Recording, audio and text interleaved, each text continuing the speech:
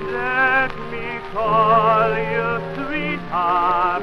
I'm in love with you.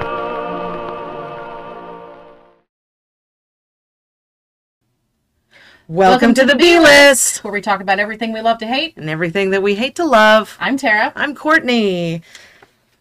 And today... What are we talking about today? Today, we are discussing disappearances.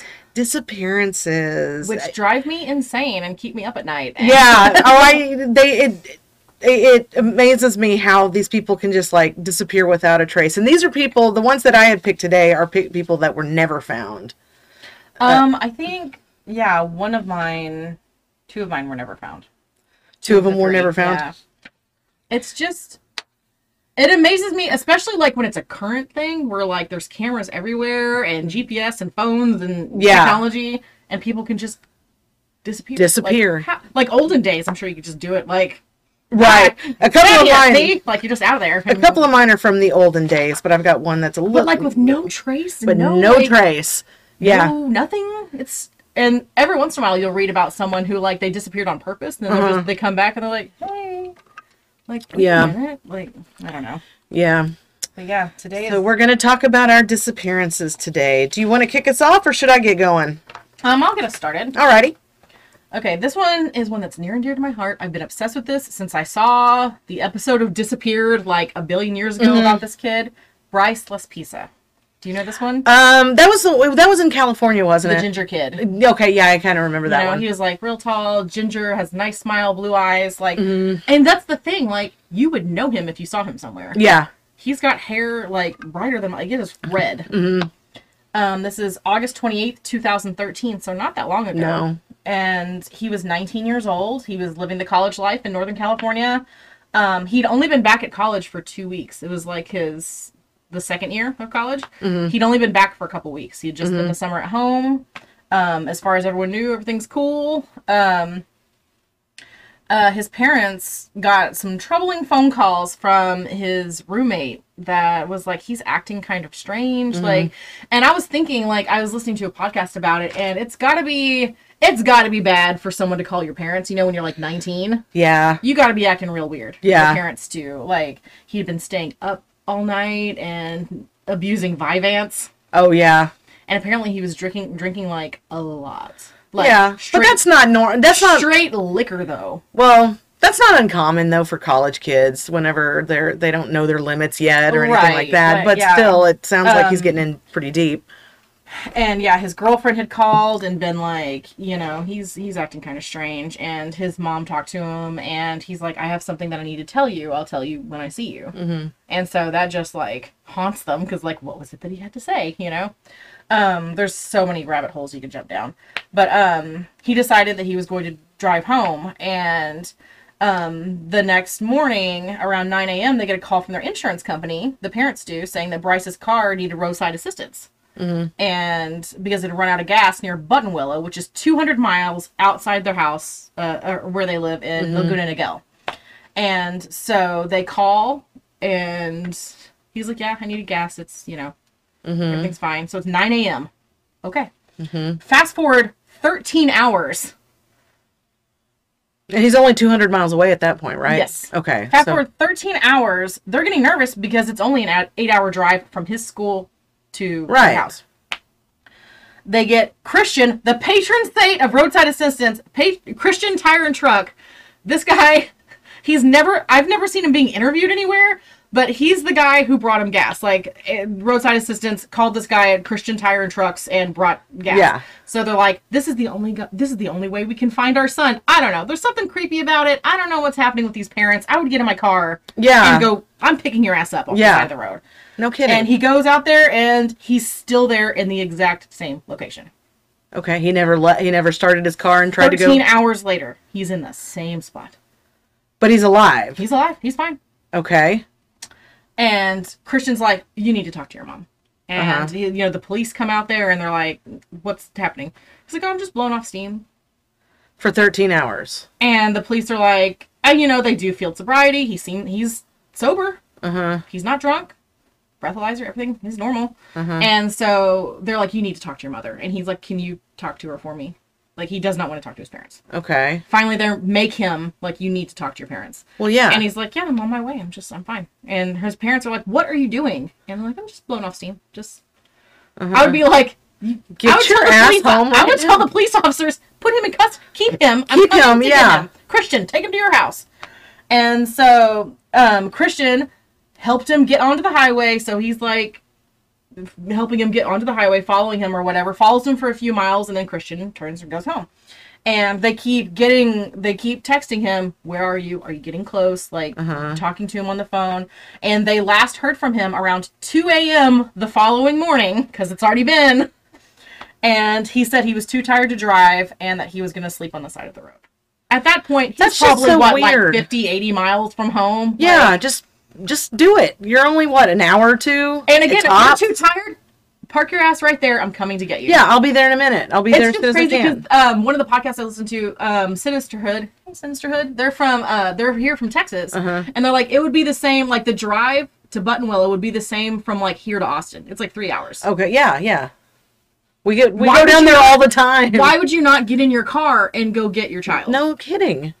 And if I were the child, my parents for sure would be like, sit there, I'm coming to get you. Yeah. I don't know what's going on with all of you, but I'm coming to get you right now. Yeah. And so the next morning around 8 a.m., authorities come to the door. They think that it's Bryce. Someone knocks on the door. They think it's Bryce. I don't know why they thought their kid would knock on the door. But they go answer the door, and it's the police, and they say that they have found Bryce's car in Passaic Lake crashed. Okay. Like, off a cliff, crashed. And they had surveillance cameras at the lake, like, towards the entrance or something, and they can see him. He's, like, circling. He's, like, circling the area. Okay. And so what they think's happened, they don't know if he did it on purpose or accidentally, or if he was trying to end his life or what happened. But apparently where you're driving at this space, like, it looks like a cliff, and you're going to, like, go off some cliff, but it's not that steep of a cliff. Okay. So he, like, then there was no sign of, like, brakes where he had tried to brake. He just accelerated. He didn't land in the lake. He landed on the ground. And the car was all smashed up. There was very little blood, and he was gone. His stuff was there. His bag was there. His wallet, everything's there, and he was gone. Okay. And they found, I think they got, like, some police puppers to come and, like, sniff around and see what they could find, and they followed it to a truck stop, and then nothing. So. That's so weird. And no one has seen him again. Did he, I mean, obviously he might have been suicidal. Might have been. Well, we don't know. It came out that, like, the rumor is that he was really abusing, obviously, Vyvanse and alcohol, and that he and his parents did not get along. If you see any interviews of those pieces, they're like, he could have come to us with any news. We were fine. Everything was perfect. But, you know, everyone puts that facade out that, like, families are perfect. Well, yeah. And apparently he had some issues with, like, drug abuse in the past. And so, like, I don't know if that's what he was going to tell his mom, or... Yeah, that he's in trouble drop again. Out of school, like, maybe, I don't know what they thought, but, like, he just disappeared. That's so weird. I mean, did he go to start a new life? And they're thinking, like, did he hit his head and, like, he doesn't remember who he is? But, like, with that face and that red hair, someone would know someone would know him. You would think. That's such a strange case. I remember reading about that case before. I'm just, like, upset. What is happening? Where did you Where go? are you? If you're there, but maybe, like, maybe the police have found him, and they are under no obligation. If you're over 18, they don't have to tell anybody where you are. Right. But I think they should have to tell the parents, we found him. We found him. Yeah. He doesn't want to talk to you. Yeah. But why wouldn't he tell the cops that, too? Is like, I just don't need... I'm trying not to talk to them right now. Or I don't know. It's really weird. That is strange. And especially because, like, my son's almost 19. Yeah, he's that same age. Cameron, never run away. I'm putting it on the podcast. Don't Come home and we'll yell about it. We'll be fine. Yeah. Oh my gosh. Well, the one that I was going to talk about first, too, this is a Texas girl. And I remember this happening because I was about 12 or 13 at the time. And this girl, her name was Kelly Day Wilson. And I've listened to her story a couple of times on a couple of podcasts. I think that there's a couple of little short documentary, episodes about it. But I remember this happening in real time back in the day. She's been missing since January 5th 1992, and she was only 17 years old. So that's why it kind of stuck out in my head, because she was not that much older than me. You know, Yeah. she And teenagers don't know how to disappear themselves on purpose. Right. They don't know how to do that absolutely, successfully, you know? Yeah. And she, like I said, she was 17 years old. She's from Gilmer, Texas, which is it's a town of less than like 5,000 people. So It it's sounds not like a small town. it's not that big of a town. And she worked at a Northeast Texas Video. I think that's what the store was called, was Northeast Texas Video. Yeah. Oh, an OG Blockbuster. Yeah, yeah. I mean, like Blazing Video was for me, and Movies Unlimited. In my Movies town, Unlimited yeah. in your town. She worked her shift the night of January 5th with her boss, Joe Henry, until 8:30 when they closed. They both closed up shop at the same time, and Joe went to his car, she went to her car. They visited for a minute, you know, before they went their separate ways. And it was her turn to take the deposit to the bank. You know how that is, especially when we worked at the last salon we worked at together. We'd all take turns going to just drop it in the thing. Yeah. And I always thought, if somebody was waiting for me here at the deposit, you know, what would I do? I always thought that, going around the corner to the deposit box. Because we're creatures of habit, and you're doing the same thing every time, you know? So she goes off to drop off the deposit, and the bank surveillance footage shows her 85 Dodge Charger go through the drive-thru, make the deposit, and that was the last anybody had seen. So they couldn't positively ID her because they couldn't see her in the car. They just saw her car. And the deposit was made. And the deposit was made. So it's very unlikely that somebody would nab her you and then go take the deposit. Oh, you gotta take the deposit? Oh, yeah. Well, we don't want you to get in trouble. So I don't want you to go to jail for $500 worth of video rentals. Right. So they couldn't get a positive ID, and it was definitely her car. And then when she didn't come home, like at 5 a.m., Yeah. she got off work at 8:30 p.m. She didn't come back home, so they thought maybe she went out with friends and didn't tell us or forgot to tell us. But whenever it came around 5 a.m., now this is before cell phones, like I said, it was 1992, he goes up to the video store and finds her car still at the video store. After her boss said, no, she went off to the bank. We have video of her at the bank. So he found her car there, and it was unlocked, and the left rear tire was slashed. But her purse and all of her belongings were inside, but the keys were missing. So Joe Henry, her boss, was the last person to see her alive.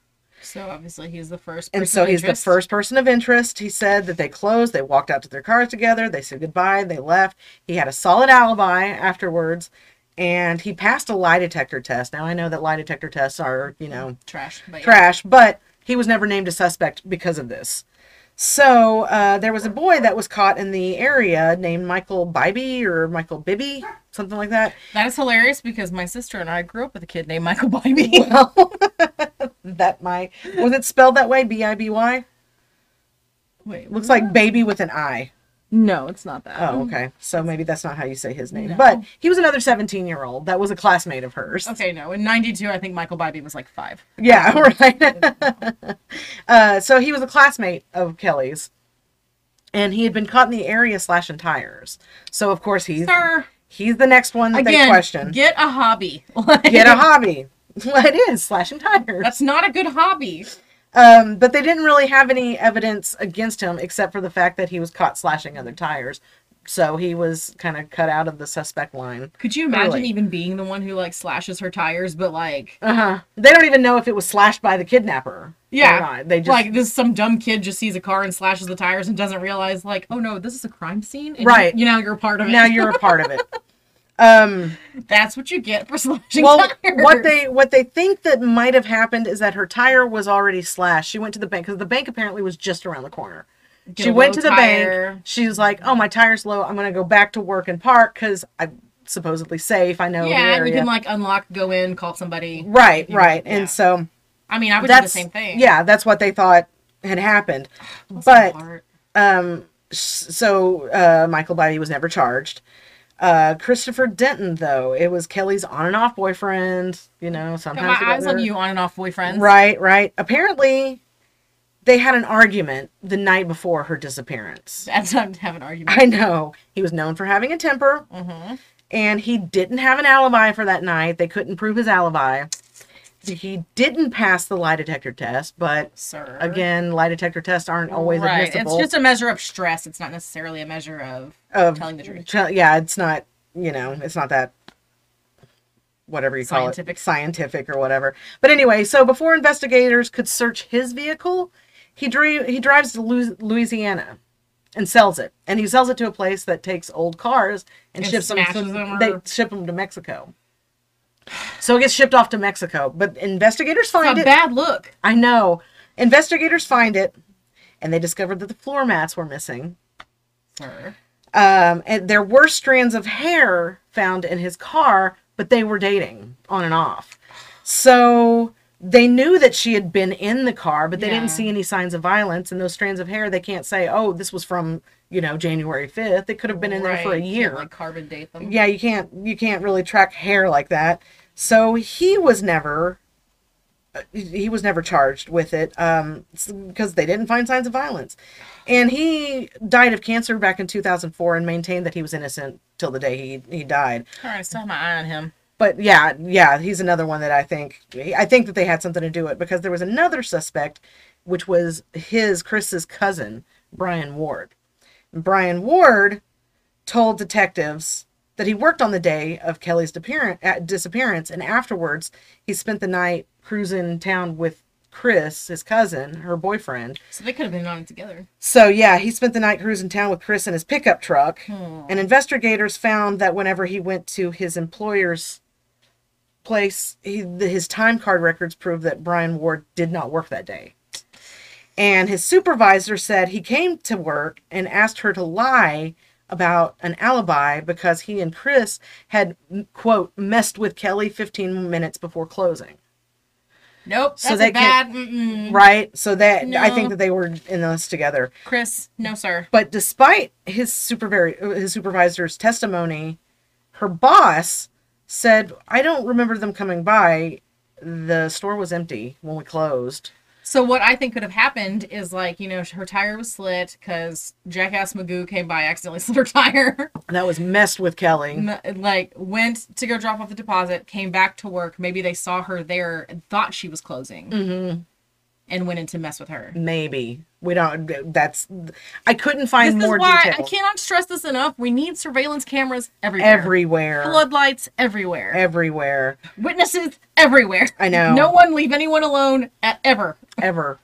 Oh, and you remember whenever we had to work, when we were shorthanded at Smart Looks and we'd have to work by ourselves in that building? You were there towards the sinking of that Titanic when you had to be there all day long by yourself. Oh, that's awful. I knew I had to be there. So creepy. I had already left at that point, but good grief. I remember being there half the day when everybody had to go pick up their kids. One employee there. Yeah, especially as many times as we had gotten broken into. On a busy street. No, that's not so, investigators, they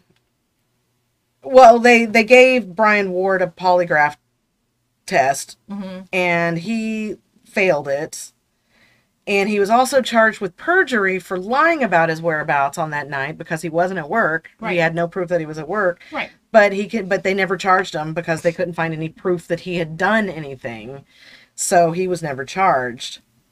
And so, like I said, the best they could come up with was she had a flat tire and went back to work, and something happened there because there were no surveillance, nothing.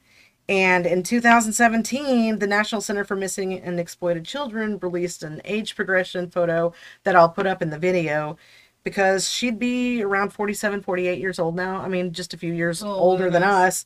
But the case went cold 30 years ago. There has been nothing since then. And I thought that, I remember a few years back they had found some missing girls' remains, I think down in Houston or around the area, and I thought, I think that was that girl, but no, it wasn't her. It was a different cold case that was that old.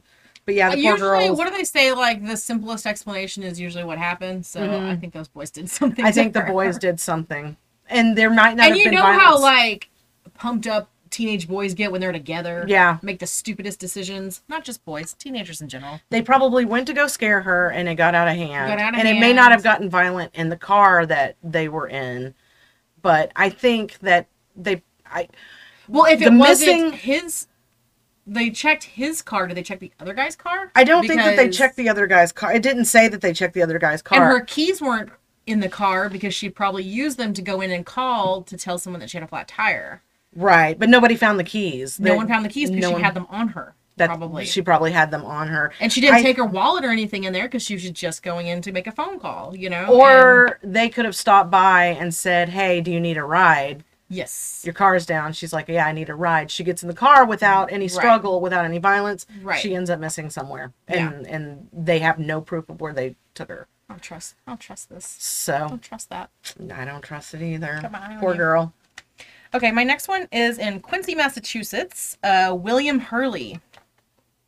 Quincy, Mass is a suburb of Boston. This kid was living there with his girlfriend, Claire. He was like early 20s, I want to say. I didn't write down his age. October 8th, 2009. So again, not that long ago. He went to his first sports ball game. Hockey, I think. I'm like, I don't know, sports.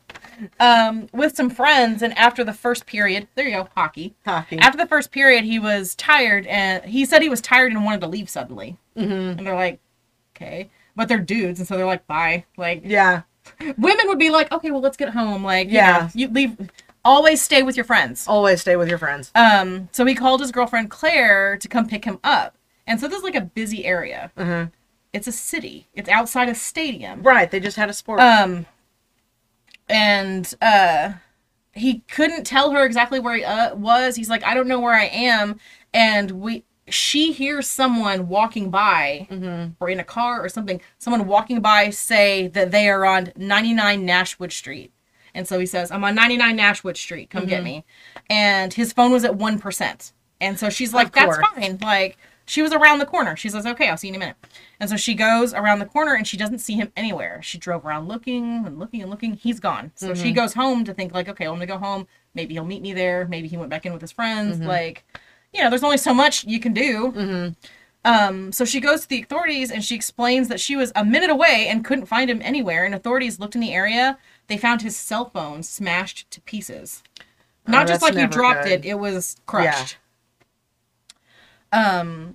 They said that the phone had been run over because it wasn't just broken. It was like destroyed. And so there were texts to Claire, the girlfriend, complaining that some guy at the sports ball game was being annoying and agitating him. And so that's probably why he wanted to leave. There was someone in the stadium with him, like sitting around them, being agitating. And so October 14th, so fast forward, so October 8th is when he went missing, October 14th, so the next week, his body was found in Charles River, 25 feet from shore. He still had money in his wallet. There was no signs of foul play. Authorities said his body had only been there for a couple days. So he was somewhere else until then. Yeah. Somebody brought it to him. No physical injuries during the autopsy. They ruled it as a drowning. But I assume they can tell when someone drowns, though, right? Like, you can see if there's water in their lungs. Yeah. I don't know. They didn't say. There's a theory that his deaths is one of many from the smiley face killer. Because, you know, the smiley face killer was murdering, like, young college-age men near bodies of water. Yeah. Like, I don't know. They found a date rape drug in his system, though. Okay. I wonder when they could have got that in him. The theory is that he was sitting with his friends at this sports balls game, and the annoying guy next to him drugged him. And then gave the wrong address so he could take him. Was there any sort of video, or did they never showed him up in the stands or anything like that? No, I guess I never looked. I don't know. I didn't hear anything about that. But yeah, but the theory is that whoever the annoying guy was may have been the one. Because that would have had to been the guy, unless his friends drugged him. I don't know why your friends would drug you at a hockey game. Right. But if he's like seeing someone that like, oh, I want to nab that guy, let me just be annoying and break something in your beer or whatever. Yeah. You know, like, get you to try to ignore me and then that's nuts. Yes. That's really scary. Yes. But you can't even just be like, hey, I'm down the street, I'm coming to get you. Like Preston calls and like, hey, I'm down the road, come pick me up. And then you get there, he's just gone. I mean, at what point would the drugs start to kick in, and what happened that got him? Because he obviously wasn't... I think that shit works fast because guys do that to women in bars all the time. It has to be quick acting. Because so did they scoop him up and put him in a car? Maybe that's why he said he was tired and feeling weird and he wanted to go home. Yeah, that's probably why. Because that period, I don't know how long how long is a period in hockey, you guys? It was like 15 minutes or so, but then, you know, you've got a bunch of pauses. And I've had an edible that kicked in 15 minutes, so like, yeah, I've had a real true. strong drink that kicked in pretty quick, so like, but that's crazy that you can't even like, and you know they make like different things you can put in your drinks and stuff, like, and like little straws or sticks. Or They had even stuff. made a nail polish at one point that you can stick it in. It'll change. Yeah, it'll change color, but it's so sad we have to have these things. I know. Can we just not drug and kill each other? I know. Can we just not? I'm so nervous to leave a drink in anywhere. Like whenever I'm out with my friends, I'm like, watch my drink, just watch it, or I'll take it I with got me. to the point like on first dates and stuff like that. Like if you're going to order a drink, I would always make sure like if I need to pee, I need to do it now because like I'm not leaving my cup. So, Right. like Yeah. I'm sure you're a very nice dude, but like let me go pee real quick and then I'll come back. That's and order how a all drink. those stories start out. Is oh, I met a guy and Yeah. he seemed normal. He seemed normal. And then I woke Ted up. Bundy. Yeah, exactly. Exactly. My next one is actually a couple that disappeared, which is really weird. That's but it strange. happened in 1928, so there were no forensics. There was nothing at the time. This is Just like rub dirt on a crime scene and hope for the best. and hope for the best. That's kind of how this one was. Fingerprinted everything. Yeah. Covered it in dust. Yeah, I was going to talk about Glenn and Bessie Hyde, and they were newlyweds back Okay. in 1928. They were the last time they were seen was on November 18th that year. They were newlyweds that decided that they were going to go on an adventure trip for their honeymoon, Okay. and they're going to go what they call river running, which is I know this one. Yeah. I know this one. I just listened to something about this. not yeah, long yeah, ago. it's a crazy one. They decide they're going to go river running through the Grand Canyon, which for those who don't know it, they're basically floating the river on Yeah. this boat. Glenn was a more experienced river runner, having spent time doing it a couple of years earlier, and he loved it. Bessie was not experienced, but I would not want to do that for my honeymoon if I had not been and gone and done it before. This is 1928, though. You're coming. Like, You're what else are you gonna do? It's the Depression era. It's, they don't probably have a whole lot of money, but they can do this, Yeah. and it was supposed to be like a month-long trip too. Like it takes a while to go through there. But All Glenn, thing is a month peeing in the woods, being stung by mosquitoes. I know. That does not. But a lot of people still didn't have indoor plumbing back in the 20s. So So you're squatting in the woods so anyway. you're squatting in the woods anyway. Glenn had built his own boat, which is also, you'd think is the reason why they went missing, but it was a 20-foot flat bottom wooden boat called, they call them a scow, I think is Okay. the term for it. Flat bottom boat, pretty big. He was wanting to beat the speed record for traveling down the Green and Colorado rivers. And Bessie was up for an adventure trip, namely because she would be the first woman to do it. I can see that. So I would she's want to be the like, first one yeah. to do something. So she's like, let's do it. But here's the thing: they refused to take life jackets, even though they were warned by seasoned river runners who told them the boat wouldn't make the trip. Just bring the life jackets. Right? Just bring them. Just bring them. Even if you don't want to wear it, have it because you don't know. Exactly. And then of course there's rapids. And What if a goddamn bear Right. jumps out of the woods and jumps on your you boat? need, you need something to throw at them. A life jacket would distract them. I would just grab enough. it and jump. You don't know. What if your boat catches on fire Yeah, exactly. in the water? In the water. That would be my luck. That's happened to me. Oh, a story that I can talk about, though, while we're talking about boats, is one time I went out on Cisco Lake, which is just west of here. My grandpa and my dad and me and my uncle and a cousin were all on this boat, and it dies. And then a tornado comes through, and the tornado went across the lake, and we're in the middle of this boat just hanging on. This is why we're friends, because when I was a kid, I was like, I don't know, 10 or 12, something. Uh-huh. My dad had just bought this boat. My dad's notorious for buying things and fixing them up. And so he bought this boat, fixed it up, and we took it to, I think it was Possum Kingdom Uh-huh. Lake here in Texas. And we get out in the middle of the goddamn lake and the motor catches on fire. Explodes. And where is Tara sitting? By the motor. My hair goes Oh my God. It didn't set my whole head on fire, but surface hair was all Yeah. And so my dad's like, get out. So it was me, my cousin Shannon, who's 5 years older, and my sister, who is 4 years younger than I am. So if I was 12, she's little. Little. So we jumped in the water, and we have a guest. Oh, hi, Bubba. Hey, Bubba. Preston. So we jump in the water, and we're swimming across. We were to swim across the lake, and my fat roly-poly ass trying to swim across the lake, and my sister can't swim across for whatever reason. She can't swim across the lake, so she's holding onto Shannon's neck, and then she's holding onto my neck. Like, we're taking turns. And my dad will not leave the boat. He's still out there trying to put the boat out. Like, my mom's like, he's gonna burn up. We're all just standing there on the shore watching my dad fight fire in the middle of the lake. Like, just get off. I know when we were My boat story. we're stuck there. It's raining. We It's take a shame off. our dads never met, because they would have been. They would have been fast friends. Fast friends. So, Anyway, but back to these poor people. back to these poor people. Where was I? So they, like I said, that they refused their life jackets, and they set out on their adventure on October 20th, 1928, and they came across a photographer named Emery Kolb, who lived in the area. He was a photographer, like I said, so he was always doing landscape and photography in there. And they said, "Hey, can you take our pictures to commemorate this?" Because nobody had cameras in 1928. And so he took their picture, and they set off again from there.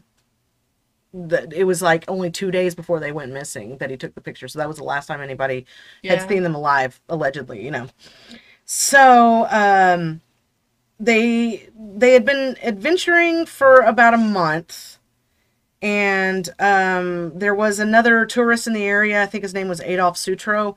He sees them on November 18th. So he was technically the last person to see them, but the photographer was the last to document anything. And in December, when everybody realized they didn't turn up when they were supposed to, a search party was dispatched. And they found their boat, and it was near perfect shape with all of their belongings still strapped in it at River Mile 237. Then they found a campsite a few miles down, around mile 225, but they have no idea what happened in the 12 miles on the river. No idea. They just found their boat untouched. And that's it. They were gone. Nobody could find them. So 43 years later, in 1971, there's a commercial rafting group that stops near where their boat was found. This is where it gets crazy.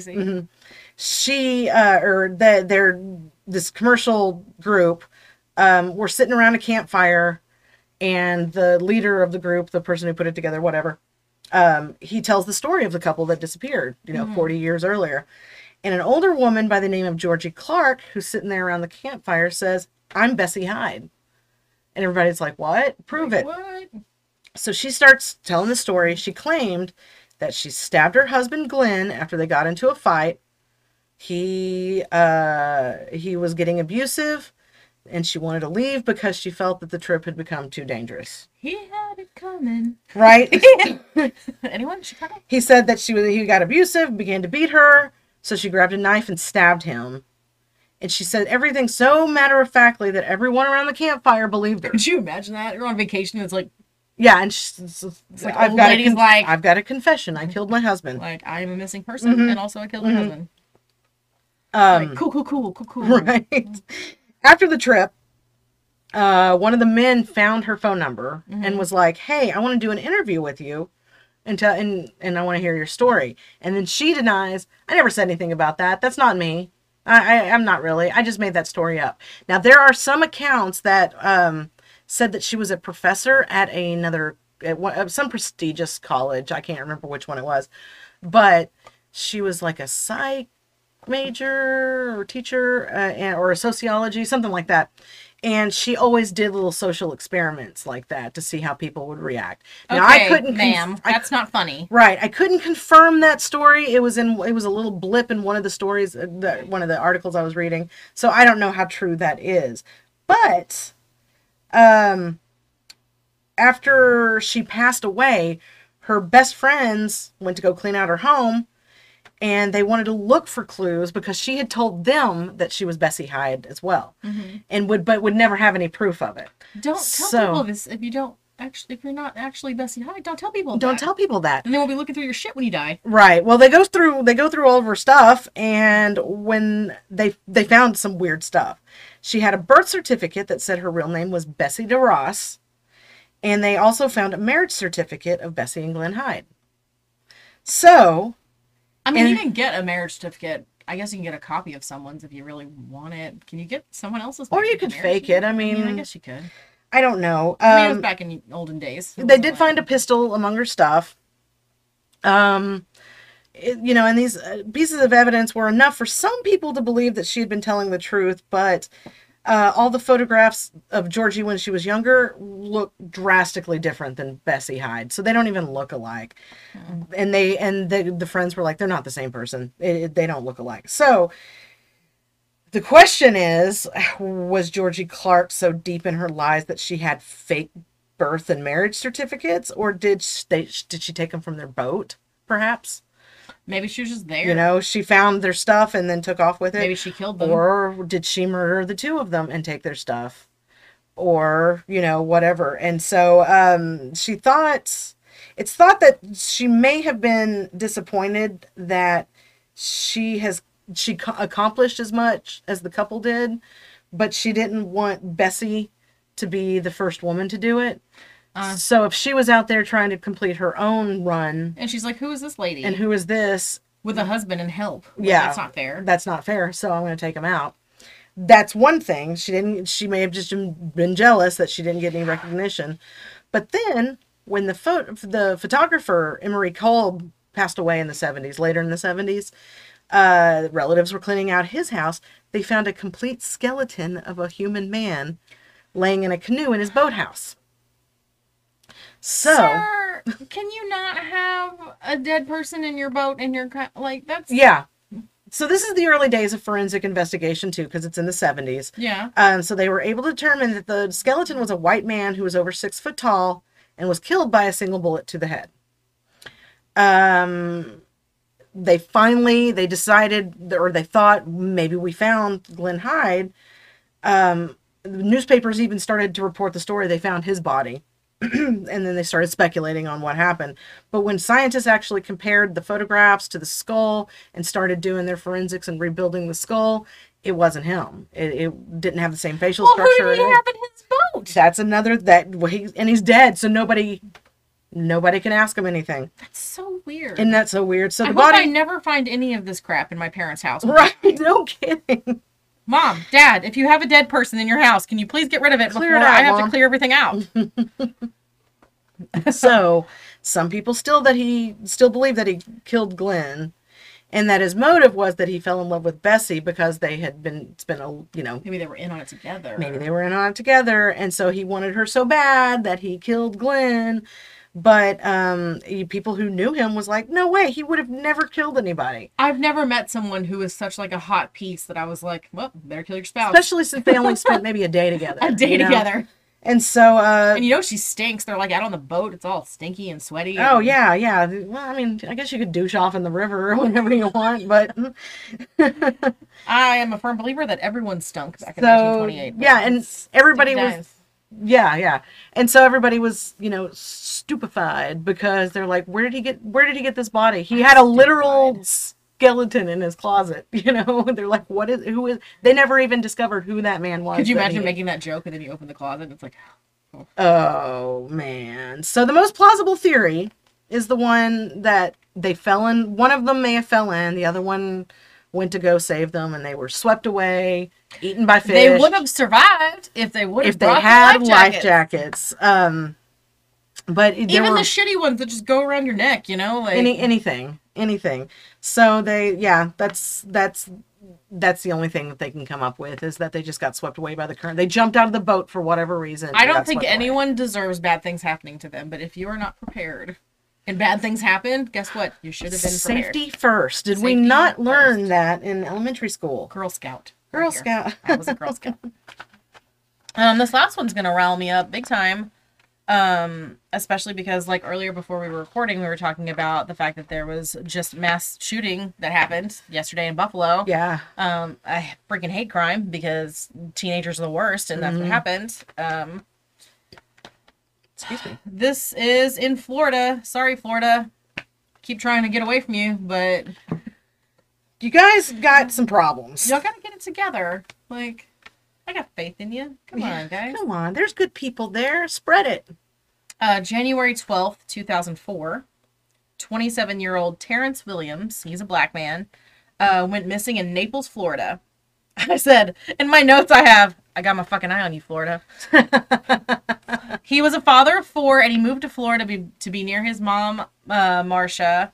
Marcia? I can't remember if it's Marcia or Marcia.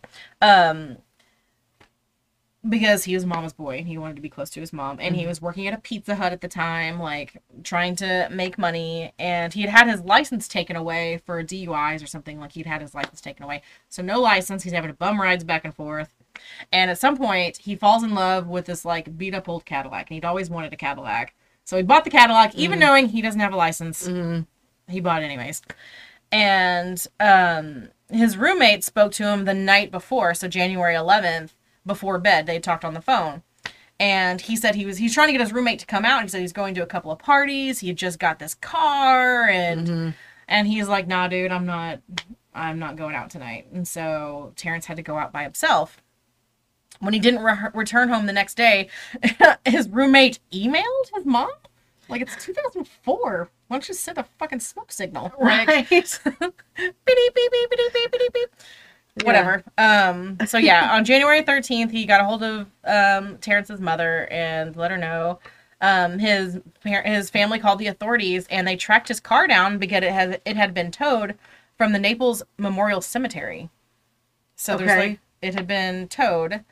And the report was signed by Deputy Steve Calkins. Okay. Of the Collier County Sheriff's Department. But it turns out he never filed a report or an arrest report. Okay. So it was was it abandoned? I'm assuming it's abandoned. So do they know if... Oh, we'll get into it. Okay, go ahead. The mother, Miss Marcia, is a down bitch because she contacted the cemetery workers and have you guys seen anything? And they said they saw Terrence getting pulled over by a police officer. Oh. And he says he has no memory of pulling anybody over. Because she's calling the police department. You can hear, like, there's calls out there where she is calling the police department. And the police department, they're so sick of hearing from her. They're calling Deputy Calkins and saying, this lady won't leave us alone. She is a hysterical woman. We don't know what's wrong with her. Of course. And he made some very derogatory comments about black people and cars and how they always drive pieces of shit and blah, blah, blah. Making some really shitty comments. Recording over the phone. You can hear it. A few days later, his supervisors talked to him, and now he's changed and made him file an incident report. Now he says he has come into contact with Terrence around noon. He said Terrence asked him for a ride to the Circle K, which his family says he would never do because he was scared of cops. So he would never ask. I don't know any black man in the South who's going to ask to get in a police car. Yeah, no kidding. Know? Yeah, like, exactly. Absolutely not. Surveillance at the Circle K does not support his claims. No, there's no video surveillance of him ever being there or of the police officer ever being there. So his mom files a complaint against the police officer. And that's all she can do because that's all you can do. Your hands are tied. And he has never been seen again. And it turns out this isn't the first time Deputy Dipshit Steve Calkins did not follow protocol and another brown man had gone missing because October 2003, Felipe Santos, an illegal Mexican immigrant, was involved in a minor car accident and was last seen driving away with Deputy Steve Calkins. And his boss called to bail him out because he saw him get arrested, so he called to bail him out, and they had no record of him ever being there. Had no record of an arrest or anything. Like, never, the police officer didn't say he ever picked him up. Crook. Oh my gosh. And so he continued to be on the police force, or was he let go? He did. I think eventually he retired, I think. But, like, yeah, he was there for a while. He retired. So he got full pension, and he got... What a piece of shit. Yes. And there was no... So these families, like, Felipe Santos, he was here making money for his family. Like, he was sending all his money back. He was like, working construction or something. He was, like, sending all of his money back. He was just trying to work. Right. He got into a minor car accident, and it had been on record, or a lot of the other police officers felt uncomfortable because of the fact that it was pretty well known that Steve Calkins was not okay with immigrants. He didn't like black people. He didn't like anyone of color. No one ever had insurance. Like, these people all driving pieces of crap. Blah, blah, blah, blah. Well, yeah. You hear that all the time from all the rednecks that we live around. You do hear that all the time. And it's just... It's so scary. So they should disappear. Let's just get rid of them. Just disappear them. Like... That's nuts. That's nuts that there was no full And Terrence investigation. Williams was young, and he had 4 kids. That's so And sad. now he's just gone. He's just gone. No. And there's no closure. Nope, nothing. There's nothing. And it's so sad when it's the police department who has done this, because Yeah. then who do you go to? Who do you call? What do you do? You know? Because growing up as a white kid, it was always like, find a police officer if you trust ever the cops. The Police cops will help will you. Yeah, look for the uniform. They'll help. No, they won't. They're gonna drive your ass to the middle of nowhere and kill you. No and wonder people no one of color will ever find you. No wonder people of color are so afraid of the police. Yeah, it's so scary. It's very different. Like, especially now that like super hot boyfriend is black, and so like we talk about racial stuff a lot, and it's like his version of things or my version of things are very different. Well, like, yeah. Like, it's just crazy to think that like I can go and do pretty much anything I want, go anywhere I want, say anything I want, do anything I want. Wave at police. You Wave know? at police or give them the finger. What are they gonna do? Yeah. I'm a white woman. They ain't gonna do anything to me. Yeah. Like, Yeah, it's the complete exactly. opposite for him. Yeah. It's just so crazy. Like, should he have been driving without a license? No. But, like, give him a ticket and whatever. Give him a Like, ticket. Take him the off car away. Take him to the station and make him, go through the process. Go through that the process. way. Make his mom come get him. Yeah. You know. She's gonna yell at him anyway. So, Yeah. like, That's so It's horrible. insane. It's insane. Boy, they So, I don't know if that guy's still alive, but a big F you to that guy. Yeah. 'Cause special I'm on place to you, in hell. sir. Yep. Special place in hell for those guys. Mine, I'm gonna take back again to the way back when, because The Wayback Machine. well, and it's like you said earlier, because when people go missing now, they don't always stay missing because we have forensics and we have our cameras everywhere. So Mm-hmm. these really poked out to me is because they don't have a way to forensically track down the people that are missing. And this is a whole family of kids that went missing. I've also seen these guys in a few documentaries here, and they're I didn't even write down all of their names because there were so many kids that were lost. There's like 90 kids in that family. They had 10 kids, and I think that 5 of them Probably took them like a week to realize there was some missing. right. Like, Well, and that one's gone too. bad joke. That's- Such a bad joke. Children don't need to be missing. I'm so no, sorry. no. But this was the Sauter children, Mm-hmm. the children of George and Jenny Sauter. They've been missing since Christmas Eve, 1945. From Christmas Eve. George and Jenny were Italian immigrants that had 10 children, like I just mentioned. On December 24th, 1945, the Sauter family, after taking care of their livestock, they had a farm. They came in, opened a few gifts that they had just bought at the dollar store. The local, not even dollar store, the Five and Dime, Yeah. that I think one of the kids worked at the Five and Dime. And so they were excited because they all had gifts that year, and some years they didn't. Right. I mean, we got So, 10 kids and got 10 grown up in kids. the Depression. And Exactly. So around 12:30 that night, after they went to bed, they get this weird phone call. And it ended up being a wrong number, but it was from a woman who was giggling and laughing, asked for somebody who wasn't there. They could hear glasses clinking in the background, so they just figured it was a wrong number. Christmas party. From a Christmas party. The woman was probably a little drunk and misdialed, whatever.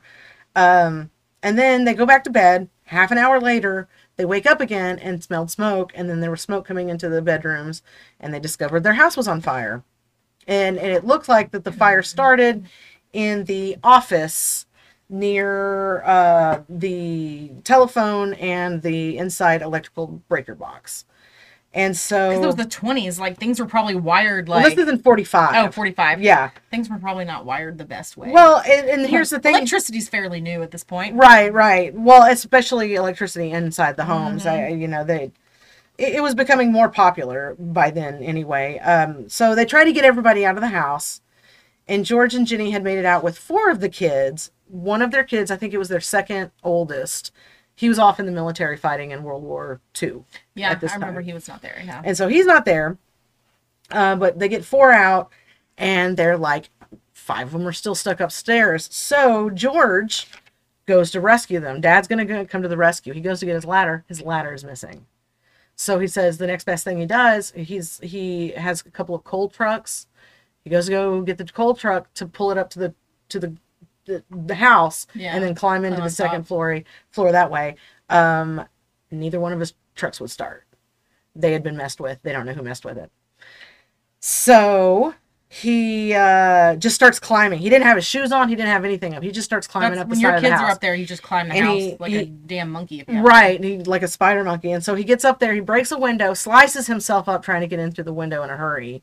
Gets up there, can't find them. and the smoke is getting to him. Yeah. And so he's like, I'm no good dead. So he crawls back out and goes down, and they can't find him. And they're just horrified. They don't know where their kids are. They don't know where they are in the house. They don't know where they're suffering. Are they in the closet hiding? Did they make it downstairs? They don't know.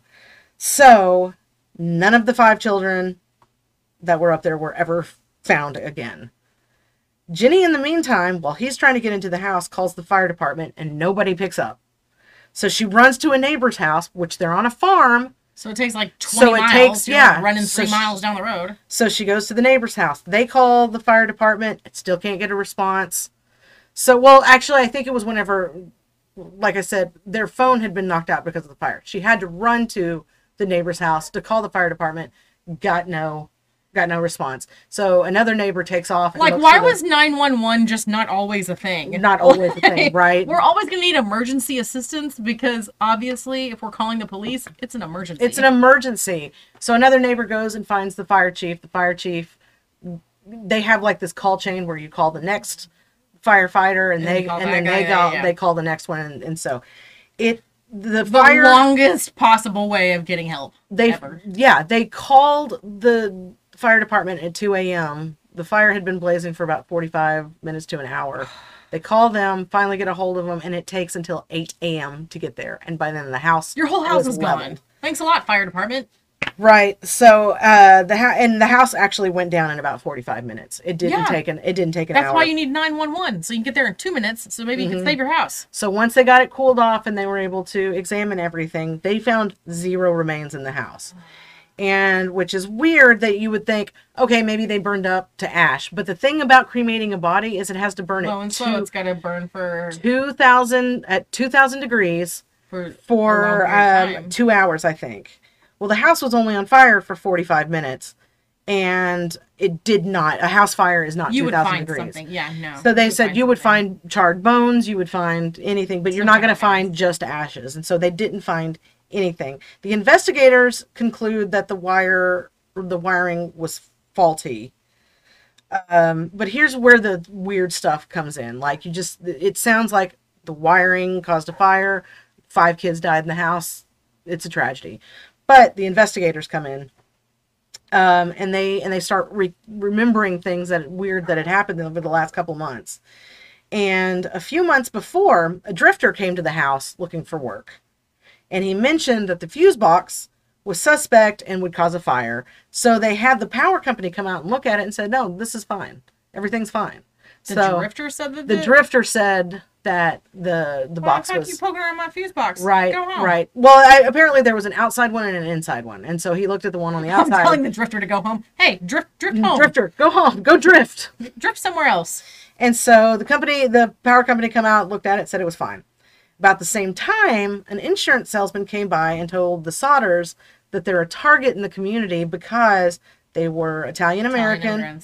Italian immigrants, and they were very outspoken against Mussolini. Can I just say that, like, we're all immigrants here? Mm-hmm. Like, unless you are Native American and indigenous people who grew up and were raised and were bred and everything here, like, none of us are from here. Right. Stop acting like you own the place. Right. Well, and it wasn't even the people that were, it was the other Italian immigrants that had something against them because they didn't like Mussolini. They would always speak out against Mussolini, and then so... He was not great. He wasn't great, and so the insurance guy says, you may find yourself attacked in because of your beliefs. You better get some insurance. So you better get some insurance. And they were like, we can't afford it, so go on your way. And I'd be like putting a sign outside my door. Can you weird people stop stopping by my house? Right. And so the salesman, he becomes irate and warns them that their house is going to go up in smoke and your family's going to die. So, and then he goes off on his way. Not a good look. Salesman.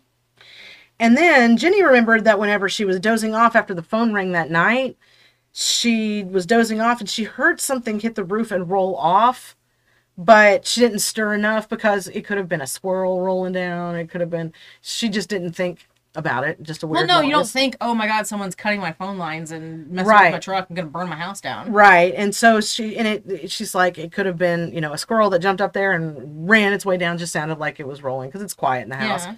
And so she goes off to sleep. And then about half an hour after she falls asleep, the smoke the smoke starts filling her room. They also discovered that after the fire, the phone lines had been cut and not burned. Yep. So somebody Someone did did this. that on purpose. But in the end, it was ruled a faulty electrical box. But they were trying to explain, no, whenever the fire started, the lights were on. So if it had started a fire, it would have tripped the breaker and there would have been no lights. But our electricity was on when the fire started.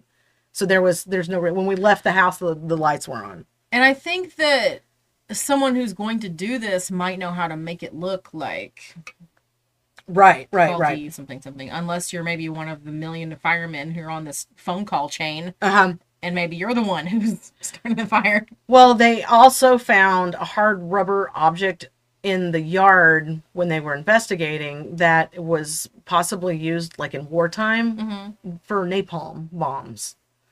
That's and that's what she thinks there, but it didn't explode on the roof. So but it could have go. They may have had something else, or maybe even had another bomb. But that's what they think hit the roof and rolled, and it didn't explode, like a Molotov cocktail, sort of like that. Whenever let's see, where am I at here? So the kids are missing. Then the reports started coming up of sightings of these kids. Like one woman claimed that she had seen the missing children. Because you're going to notice 5 kids. Yeah. One woman claimed she'd seen the missing children like in a car peering out the window during the fire, going away from the fire. One woman said that she saw that. Another woman that operated a tourist stop about 50 miles west of Fayetteville said that she saw the children the morning after the fire and said, I served them breakfast. Quote, there was a car with Florida license plates at the tourist court too. So one woman said that she saw the 5 kids. And then there was a woman at a Charleston hotel that says she saw the children's photo in the newspaper and she had seen 4 of the 5 a week after the fire, and they were accompanied by 2 women, 2 men, all of Italian descent. So those were the she actually had a statement that said, I don't remember the exact date they stayed. However, the entire party did register at the hotel. They stayed in a large room with several beds. They registered about midnight. I tried to talk to the children in a friendly manner, but the men appeared hostile, refused to allow me to talk to the children. One of the men looked at me in a hostile manner. He turned around and began talking rapidly in Italian. Immediately, the whole party stopped talking to me. I sensed that I was being frozen out. So I said nothing more. They left early the next morning. So the Sodders, at this point, hire a private investigator named C.C. Tinsley to look into the case. Which they probably had to scrimp and save because they don't have a house. They don't have a house. They didn't have money for insurance. They have no money. They're not rich people. So he informed the family that the insurance salesman who had threatened George over his anti-Mussolini sentiments, he had been on the coroner's jury that ruled the fire an accident. That seems like a conflict of interest. That's very suspect, isn't it? The Smithsonian held 2 hearings at the Capitol in Charleston. And the Governor Patterson at the time and the state police told the Sodders that their search was hopeless and declared the case closed. It's just a cold case. We'll never know if they burned up or not. So George and Jenny erected a billboard along Route 16 and passed out flyers. Then they offered a $5,000 reward for information leading to their children. And then they increased the amount to $10,000. So you have everybody showing up with tips again. Bad tips. So a letter arrives from a woman in St. Louis saying that the oldest girl, I think her name was Martha, was in a convent there. And another tip come from Texas, where a patron in a bar overheard a conversation about a long ago Christmas Eve fire in West Virginia. So, someone in Florida claimed the children were staying with a distant relative. But George investigated every lead he could. Well, and these kids, like, if they're being somewhere, they would probably try and find some kind of way to be like, hey, I am one of the Soder children, please help me. Like, right. Well, in 1968, which is 20 years after the fire, more than 20 years, Jenny gets something in the mail and found an envelope addressed only to her. And when she opens it, it was postmarked from Kentucky and had no return address. And inside was a photo of a man in his mid-20s. And on the back, there was a handwritten note that read, Lewis Sauter, I love brother Frankie, little boys. And that's all that it says. And so her and George are looking at it and are like, this man looks a lot like Louis, who was 9 at the time of the fire. And beyond, but they both had dark curly hair, dark brown eyes, had the same straight nose, the same upward tilt of the eyebrow, everything kind of. Yeah. So they hire a private detective, send him to Kentucky, and then the private detective disappears. They can't find anything he just leaves. And that was really the last clue that they got. They never gave up looking until their dying day, and the remaining children continued to look for him even after their parents were gone. I cannot imagine, like what's worse, like your children die in a fire or your children disappeared and God knows what happened to them. Mm-hmm. And hopefully they're alive. Probably not. Mm-hmm. But and so, and you just never know. And so some of the stuff that I didn't write down that I thought was interesting, though, was like Jenny would burn like animal carcasses and stuff like that to try to see if she could recreate the fire. Yeah. And she said the most I could ever come up with was some charred remains, maybe bones. Yeah. But there was always something left over. And I also heard I read one of the investigators, to try to give them closure, had planted a heart on the property, and then when they found it, they sent it to the coroner, and the coroner was like, this is a beef liver. It's not a heart. It's not a human heart. So, and then another time, supposedly they had found some vertebrae on the property that seemed like it was charred, but it didn't match the ages of any of the kids. It seemed to belong to an older person.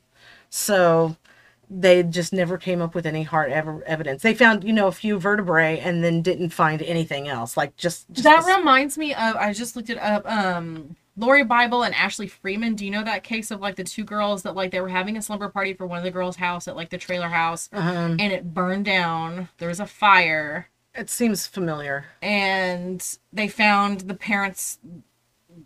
One of the girls' parents were dead inside, and they could not find the girls anywhere. And then they turned and looked again, and they couldn't find any remains. And so they thought that like, oh my gosh, the parents ran off with like, right, with the kids, and where are they? And then it turns out one of the other parents were like visiting the scene or whatever. I don't know how they freaking got there. Like, no one's marking this off, but the parents looking around for evidence found the remains of the parents. They thought that there was like professionals were looking and could not find remains, but then they're like, there it is. Like, there it is. And then it was like burned remains of the adults, and the kids are still missing. Like, they don't know what happened to them. But like, so I don't know if like, were they really looking? Like, maybe there was like, because if you're not really looking for, if it's like 1940s, like how smart are you really? Like when you're looking at for evidence and like, I don't know. I think maybe the kids were taken though, because like the ladder was missing. God, kidnapping 5 kids though, that sounds miserable. I don't know, unless it was somebody trying to teach them a lesson because they lived in an Italian immigrant community. And I wonder if those 5 kids were like singled out specifically, or if it's just like snag as many as you can get, or because apparently the ones that survived were ones that had fallen asleep downstairs. Like one of them was asleep on the couch, another one was like maybe they all would have been taken if they were. They could have, but how do you that from upstairs though is like,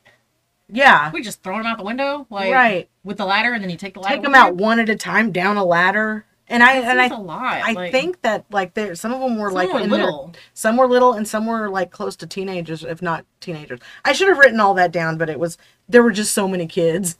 And like, could they maybe have gotten out and then run off and something bad happened to them? Right. I don't know. We'll never know. God, I hate this. I know. Why do we do this? I don't know. Because I did read too. While you were talking, very rude, but Deputy Steve Calkins was fired from the police department. So good. Well, he was fired. He was fired. So for apparently not filling out reports and not admitting to killing people when you have killed somebody. Well, I guess it could have been worse.